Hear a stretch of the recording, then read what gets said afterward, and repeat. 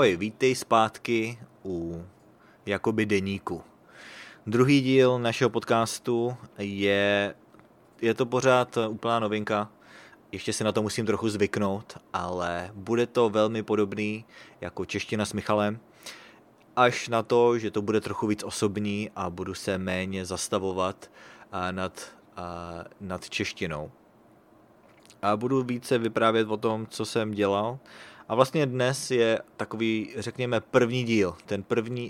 Ten první díl, který jsem nahrál včera, to bylo jenom takové představení, ale od teď se budu snažit nahrávat každý večer tento deník. A ještě to nemám úplně vymyšlený, jak to bude fungovat, ale myslím si, že to budu dělat jako dnes. Teď je 10 hodin večer, a všechno už mám splněný, všechny svoje úkoly a už jenom tady sedím, odpočívám, nalil jsem si tady takovou malou sklenku whisky, kterou obyčejně nepiju, ale chtěl jsem se trochu uvolnit, protože je pátek večer a tak jsem chtěl jenom tak trochu shrnout ten den. Vlastně dnes jsem stával docela brzo, protože první hodina mi začala už v 7 ráno. A pátek je takovej docela rušnej. Každý pátek mám několik studentů Italki a jsem za to opravdu rád. A začínám teda většinou velmi brzo. Momentálně mám ty první hodiny, nebo ta nejdřívější, nejjarnější hodina začíná v 7 ráno. A vlastně to většinou pokračuje celé dopoledne. Měl jsem 3 lekce v kuse, pak jsem měl krátkou pauzu a pak jsem měl další 2, takže ráno jsem jich stihl 5 a je to super. A opravdu mě to baví. Jediný problém je v tom, že mě to vždy unaví a musím si potom trochu odpočinout, protože to je samozřejmě v pořádku, ale většinou toho trochu lituju, nebo mám potom prostě problém se motivovat ke studiu, protože jsem prostě unavený. A navíc, protože začínám tenhle nový podcast, tak jsem se snažil vymyslet, jak to teda všechno správně udělat. Začal jsem přemýšlet i nad grafikou, abych měl nějaký cover pro tenhle podcast. A opravdu zkoušel jsem všechno možný. A chtěl jsem, aby to bylo trochu poznat, že to je podobný jako čeština s Michalem, takže jsem se snažil jenom upravit ten předešlý cover, ale zase jsem si řekl, že by bylo fajn zkusit něco nového. Takže zanechal jsem font a akorát jsem teda přemýšlel, jaký dát obrázek do pozadí. Prošel jsem spoustu starých fotek, co jsem vyfotil a zkrátka nic tam úplně nepasovalo. Takže teď mám takový placeholder a dal jsem tam fotku, nebo ne fotku, ale obrázek, který vygeneroval Midjourney, což je AI. Takže to budu používat teď, dokud prostě nevymyslím něco lepšího, dokud nebudu mít nějaký lepší cover. Já bych rád měl něco vlastního, něco bych rád jako nakreslil nebo namaloval, ale zatím teda nemám úplně představu. Přemýšlel jsem, že by to mohla být zase fotografie, protože já rád fotím, ale zatím teda nevím, co bych tam přesně dal, takže zatím to teda vyřeším tadyhletím obrázkem od umělé inteligence. A co jsem dneska potom dál dělal? Měl jsem takovou zajímavou konverzaci o tom, jak se připravovat na italki, anebo spíše jak trénovat slova, které se špatně pamatují. A o tom asi budu mluvit v češtině s Michalem. Zítra nahraju novou epizodu, která bude o tom, jak se připravit na italki.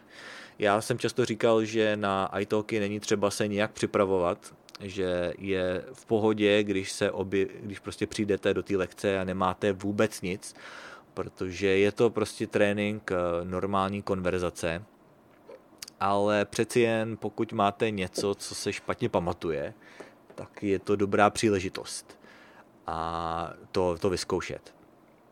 Takže abych to řekl tak velmi zjednodušeně, tak Myslím si, že je dobrý trénovat pomocí Anki nebo prostě flashcards, a třeba Quizlet a podobně. Existuje spoustu různých aplikací. Ale pokud to stále nefunguje, tak je dobrý si napsat nějaký příkladový věty a potom je vyzkoušet.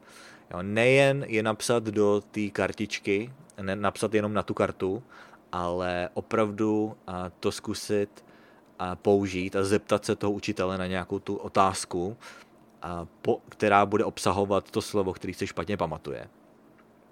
Já se to snažím taky dělat, i když teda musím přiznat, že taky se moc nepřipravuje na svoje osobní lekce japonštiny, protože jsem prostě línej. A přestože věřím, že to je dobrý způsob, tak jsem se k tomu ještě neodhodlal, neudělal jsem si na to čas. Takže musím na to trochu více myslet a vyzkoušet to.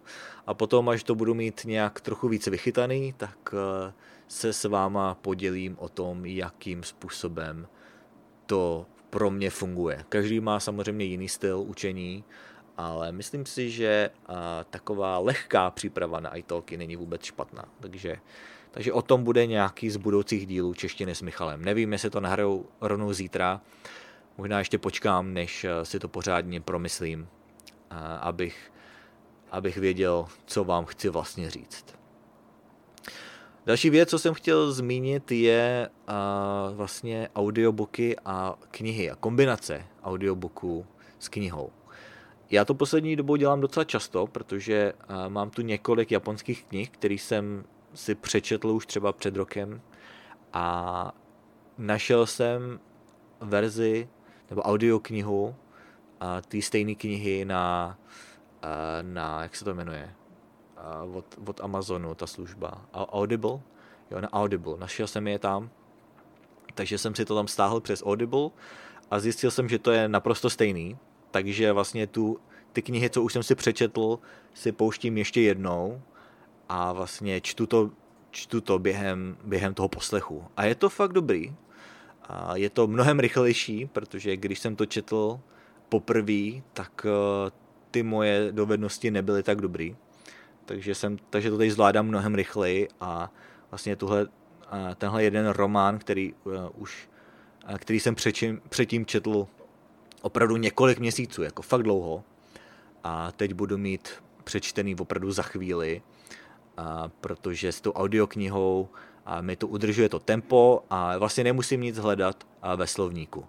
Že ten problém, který já mám s japonštinou, je ten, že jsou tam často znaky, které úplně neznám nebo si nejsem jistý, jak se mají správně číst, tak to musím hledat a hrozně mě to zpomaluje. A k tomu je ta audiokniha skvělá. Takže tohle bych opravdu doporučil každému, kdo má tuhle možnost. Nevím, jestli se to dá použít i pro češtinu, jestli existují české audioknihy na Audible, ale třeba něco najdete, tak se na to podívejte. No, takže to by asi pro dnešek stačilo. Začíná nám 9. minuta pomalu, takže to je ideální délka pro náš jakoby deník. A já se na vás budu těšit zase příště, zase zítra večer. Tak si mějte pěkně. Čau.